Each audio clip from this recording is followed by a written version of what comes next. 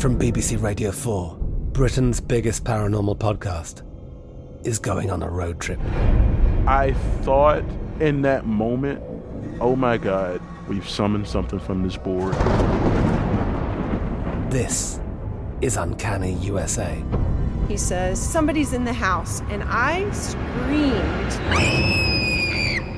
Listen to Uncanny USA wherever you get your BBC podcasts, if you dare.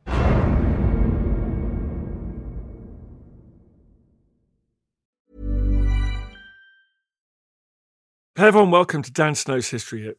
During the First World War, over 1 million Indians served in British Imperial forces. They served in nearly every theatre. They served on the Western Front. They served in the Eastern Mediterranean, Salonika and Gallipoli. They served in East Africa, the Middle East, and some harrowing campaigns there in Mesopotamia in particular. But all too often, the service records of these individuals, these men who fought and died and were wounded and served, they've been lost. They haven't been treated with the same care and attention as their comrades from the UK. Thankfully, and this is a great story, we have recently discovered an archive. An archive is discovered in a basement of a museum in Lahore. It's an astonishing story. It has allowed us to fill in some gaps in our history, to put these men back into the story of Britain and its empire during the First World War, to recover these lost stories. It's very, very exciting. On the podcast, I'm going to talk to Amandeep Madra. He is the author of several books about Indian history. He's the chair of the UK Punjab Heritage Association, and he's worked with the University of Greenwich to digitise these files, and of course with the museum in Lahore itself. It is incredibly exciting. Over 320,000 Punjabi soldiers have now had their records recovered and digitised. It is making waves across the UK, across the wider diasporic community, and in India itself. I'm particularly excited. My great-grandfather, Thomas Carey Evans, served in the Indian Army as a doctor during the First World War. His daughter was born, my grandma, my nine, as we say in Wales. My nine was born in Bangalore just after the war. So I think many of us listening to this across the world, but especially in India, will have a connection with these soldiers. And the really exciting thing is, folks, is that there may be more records left to find. It's just great news. Great news. Also great news is that you can go and subscribe to History Hit TV. It's the world's best history channel. We've got lots of Indian history on there, lots of episodes of this podcast. It's all good. Historyhit.tv. Go and check it out. It covers everything from the Stone Age to the digital age, the modern world, today, basically. You're going to love it. And you've got a shop at historyhit.com/shop. Go and buy your Christmas presents, your holiday gifts over there. Go and do that. You're going to love it. The historical hoodies are selling like hotcakes. But in the meantime, everybody, I'm very proud to say this is Amandeep Madra. We're talking about the recovered records of 320,000 Punjabi soldiers. It's a wonderful thing. Enjoy. Amandeep, thank you very much for coming on the podcast. Not at all. Thank you very much for having me on. Now listen, let's talk about something first. This has been discussed many times on this podcast before. This is a well-known thing. There's a phenomenon here.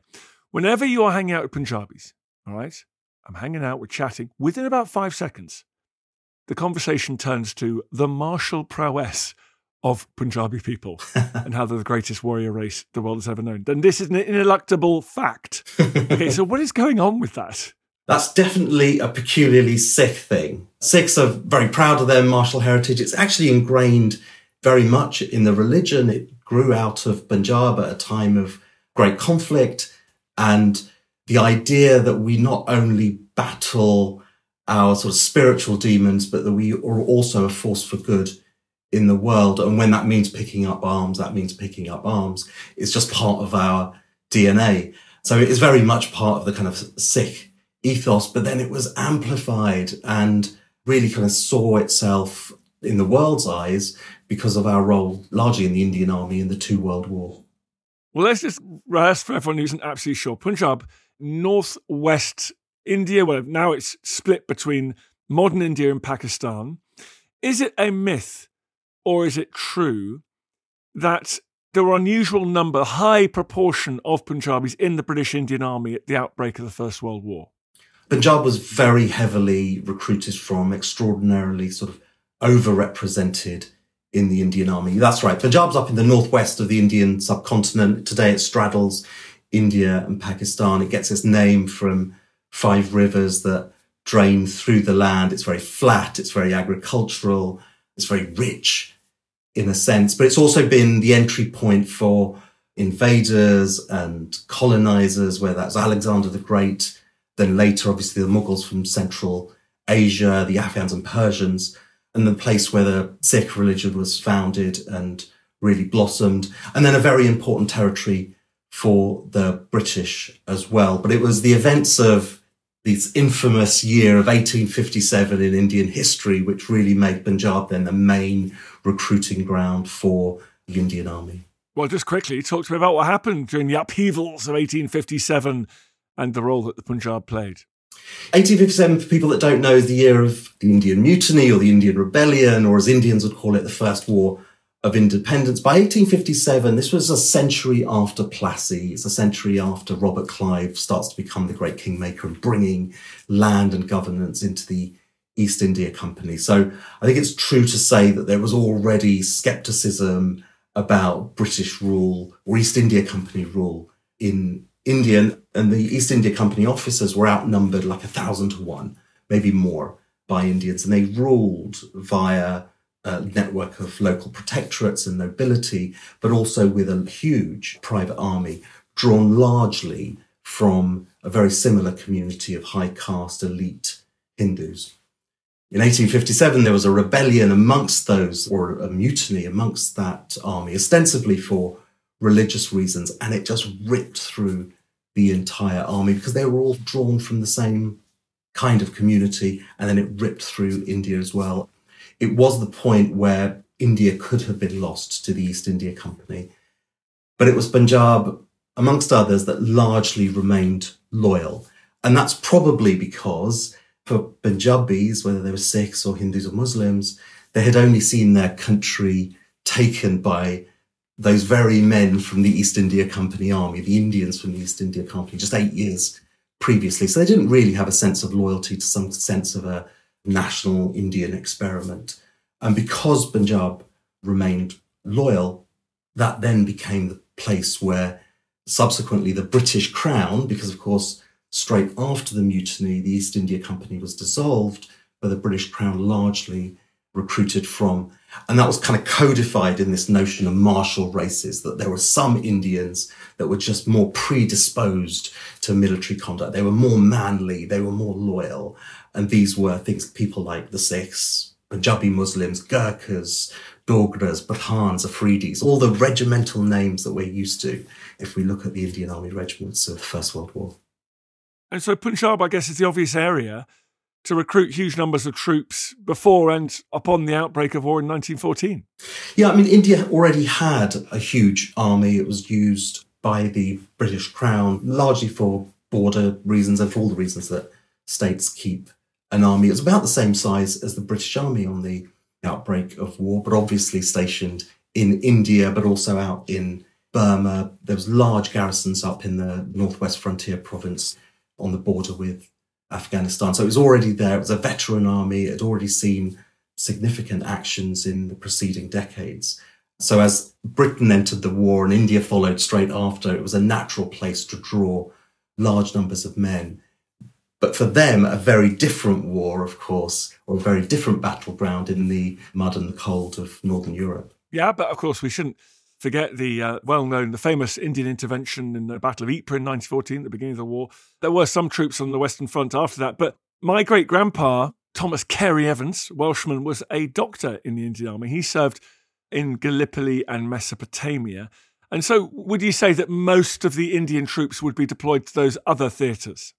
Well, no, you're absolutely right about the Western Front. I mean, because they were already ready, the Indian Army was a very significant presence in those very early months of battle in France. The first Battle of Ypres, as you say, the Battle of Neuve-Chapelle. A Victoria Cross was won there by a Punjabi soldier, Khudadad Khan, in those early months. At one point, 1 in 3 men in France fighting on the side of the British Empire forces was an Indian.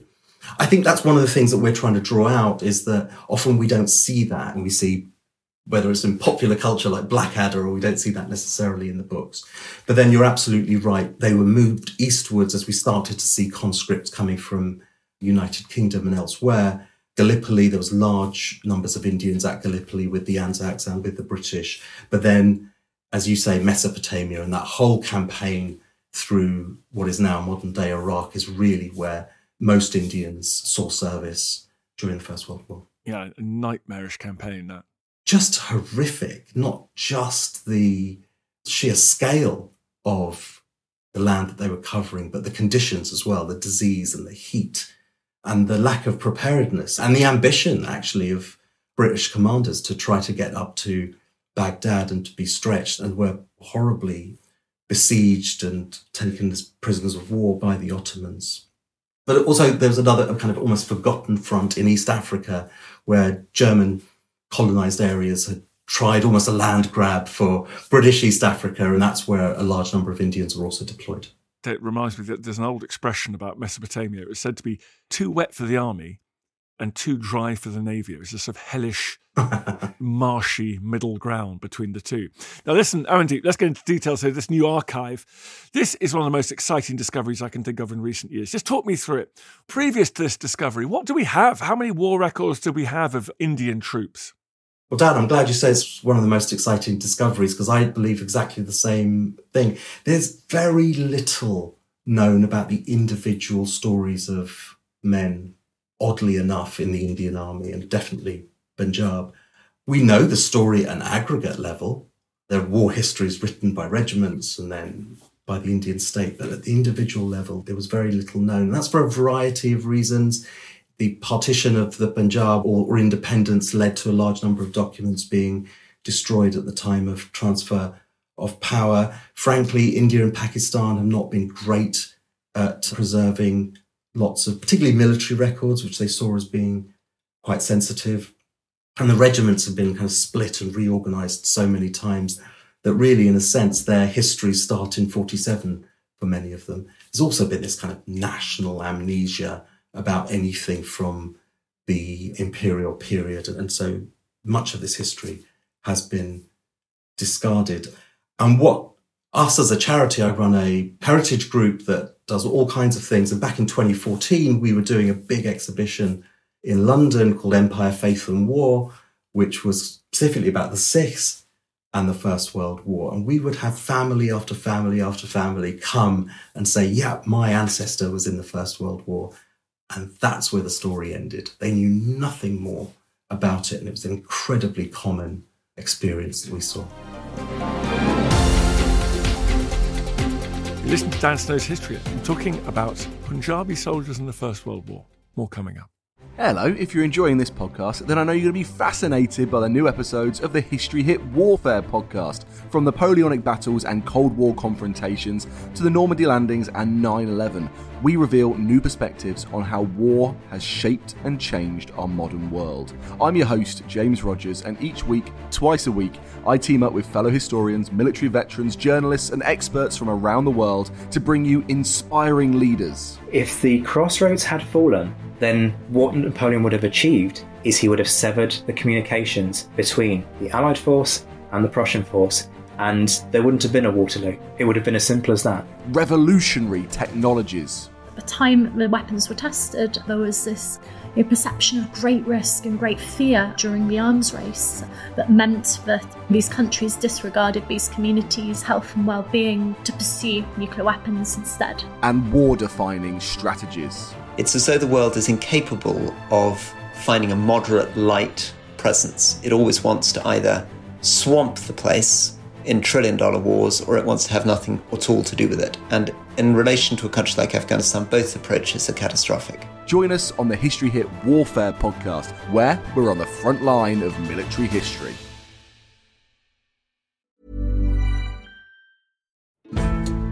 Join us this month on Gone Medieval from History Hit.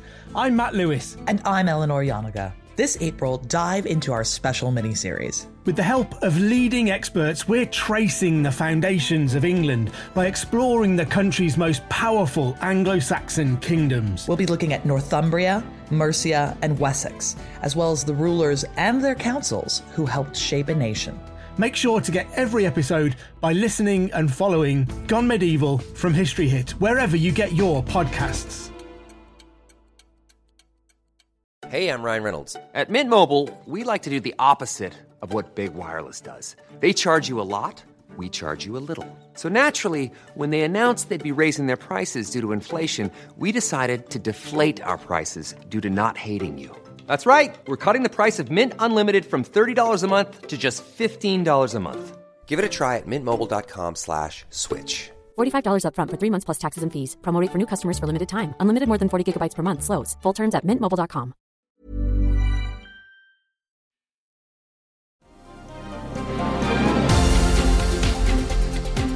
So when did you first get a sniff there might be documents, there might be an archive somewhere? That there might be, records that were sort of moulding away in some basement somewhere? As I said, we did an exhibition in 2014. Actually, funnily enough, just before that exhibition, even though I'd been writing about this and working on this for many years, prior to that, my dad actually told me that his uncle had served in the First World War. He'd never troubled himself to tell me that story before. And all he knew, like all stories of Punjabis in the First World War, was that his uncle had served, that his eyesight was very poor because of the sandstorms in Basra, and that as a teenager, my dad would take him to pick up his pension once every 3 months. And that was the same story that we basically heard through this exhibition. But we also heard from an Indian military historian who told us that there were some recruitment registers in the basement in Lahore Museum. And the crucial bit of information that he gave us was that attached to each man's name was the village that they were from. And that village and man's name connection is the way to decode identity. And from that, we can get regiment, and from regiments, you get all of the history and any other notes that are with it as well. So it was back in 2014 that we first heard of that, the existence of these things. And then we started this period of many years with the museum to try to gain their trust, to negotiate with them and get them to digitize every single page of the almost 30,000 pages of archive that exist there. And Amandeep, tell me, what's in there? Were they just recruiting documents? Now that you've digitized them, you've been through them, they're available online. What are the gems among these papers? Yes, they're not recruitment registers. They're actually a bit more interesting than that. So after the war was over, there was this giant kind of administrative exercise by the government of the Punjab to go village by village across this vast territory and list the name of every man that went to war. So if they served during that period from April 14 to October 18, if they served, they're to be listed. It's their name, it's their father's name, it's the rank, regiment, and then there are notes as well. And the notes can include whether they were wounded or if they died, where they died and the date.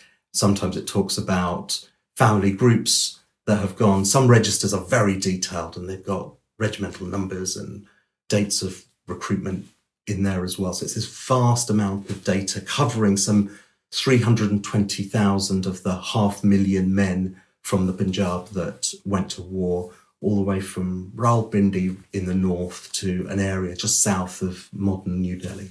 That is incredibly exciting. I love it. What stories have you been able to tell? Tell me some of them, and tell me about the individuals that you maybe have rescued from obscurity by this find and this process. Who have you found? Well, just for myself, I found my great uncle in there. You go to this tiny village in eastern Punjab, not a big recruitment area, and there he is for the first and only time, I think, written in an actual document, both him and his father's name. A large number of British Asians are from Punjab. You'll know lots of names like Sajid Javid and Satnam Sanghera, Anita Rani, Anita Nand, Adil Ray. Yeah, I mean, several of them, like Anita and Satnam, have been on this podcast, exactly. Several have been on your podcast, exactly. So we've asked all of them, did you have a First World War background, to try to find their stories. Tan Desi, who's the only turbaned MP in the House of Parliament, he had this, very similar to me, this vague story of his great-grandfather who he knew as an injured man. And we found him, and we found the regiment that he was in, and we've sort of figured out where the likely wound took place in the Mesopotamia campaign.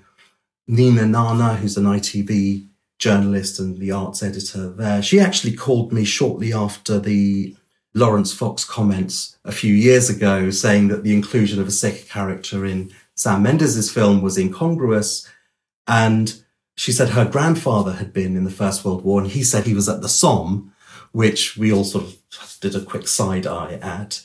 But then in researching her great-grandfather, we found that actually he was in the 19th Lancers, which were at the Somme. So it took that story, which they had a little family skepticism about, and proved it, and also proved that he was in the Western Front in 1917. He could well have been the man that Sam Mendes was thinking of when he included that character.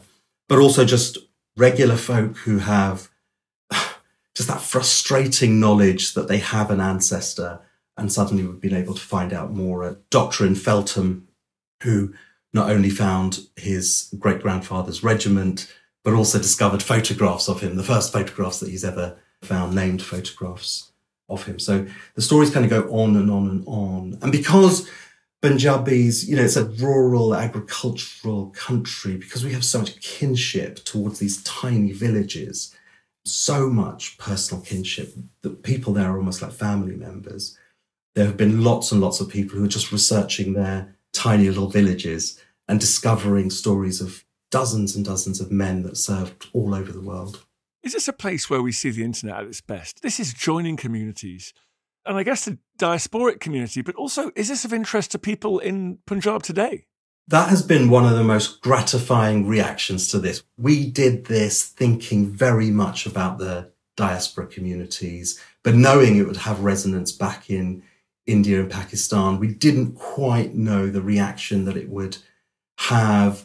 There's a degree of national kind of ambivalence about the First and Second World War in India. There's even more of that in Pakistan. But one of the most gratifying things that we've seen as we've put it out on social media are the number of Indians that are now just reconnecting to their ancestors' First World War background. And the other gratifying thing, and that's coming up on social media all the time, are people that are now motivated to learn a little bit more, and they're coming out with documents and medals and things that have been tucked away and forgotten, but helping us kind of recover new histories. And one of the things that we want to do is to make sure that those things are documented and added to our wonderful map on our website, so that it becomes a source of new histories for researchers and families in the future. Well, Andy, I would love to connect with you offline after this and share my great-grandpa's story as well, and see if we can make any connections there. That'd be so fun. I'd absolutely love to do that. That would be a great story. In the meantime, there is a question burning in my mind. How much more can we expect of this? I mean, other basements around the subcontinent? It's so exciting to think there might be. It is exciting, and I, really pay tribute to Lahore Museum in Pakistan. That under very challenging conditions, they've preserved this phenomenal archive for 100 years and been very generous in letting us use it. And I hope it allows us to kind of root around a little bit more in what they've got there. We're so used to so much being on the internet and having been catalogued in archives and collections in the UK. It's quite exciting to think that there are things in India and Pakistan that have been preserved by those wonderful guardians of our culture, but just need to be unlocked by researchers like us and the University of Greenwich, who we've worked with on this project. Amandeep, how can people listening to this find out more, learn more, follow your work, get involved, find stuff out about their ancestors? Well, you can jump onto our website, which has mapped just the first 3 out of 26 districts, but that will expand in the coming year. That's punjabww1.com. So you can jump onto there and see our work. You can also see who we are. But then you can follow us on Twitter at UKPHA, which is my organisation, the UK Punjab Heritage Association. Right, brilliant. Well, as soon as we get off this call, I'm going to type UKPHA into my little phone right now on this screen. Amandeep, thank you very much for coming on. Congratulations on everything that you've done, the museum have done, your colleagues have achieved. I look forward to talking to you again as you uncover even more. Many thanks, Dan. I really enjoyed this. I feel the hand of history upon our shoulders. All this tradition of ours, our school history, our songs, this part of the history of our country, all were gone and finished. Thanks, folks. You've made it in the wrong episode. Congratulations. Well done, you. I hope you're not fast asleep. If you did fancy supporting everything we do here at History Hit, we'd love it if you would go and wherever you get these pods, give it a little rating, 5 stars or its equivalent. A review would be great. Thank you very much indeed. That really does make a huge difference. It's one of the funny things the algorithm loves to take into account. So please head over there and do that. It can seem like a small thing, but actually it's kind of a big deal for us. So I really appreciate it. See you next time. Hey, folks, I'm Mark Maron from the WTF Podcast, and this episode is brought to you by Kleenex Ultra Soft Tissues, your ally to help tackle your allergy symptoms this season. I love the change of seasons, but nobody loves pollen and all those other things floating in the air that make you sneeze during this nice weather. Kleenex Ultra Soft Tissues are hypoallergenic and allergist approved, so fight back against watery eyes and runny noses without worrying about irritating your skin. For this allergy season, grab Kleenex and face allergies head on. Thank you for listening to this episode of Dan Snow's History Hit. Please follow this show wherever you get your podcasts. It really helps us, and you'll be doing us a big favour. Don't forget, you can also listen to all of these podcasts ad-free and watch hundreds of TV documentaries when you subscribe at historyhit.com/subscribe.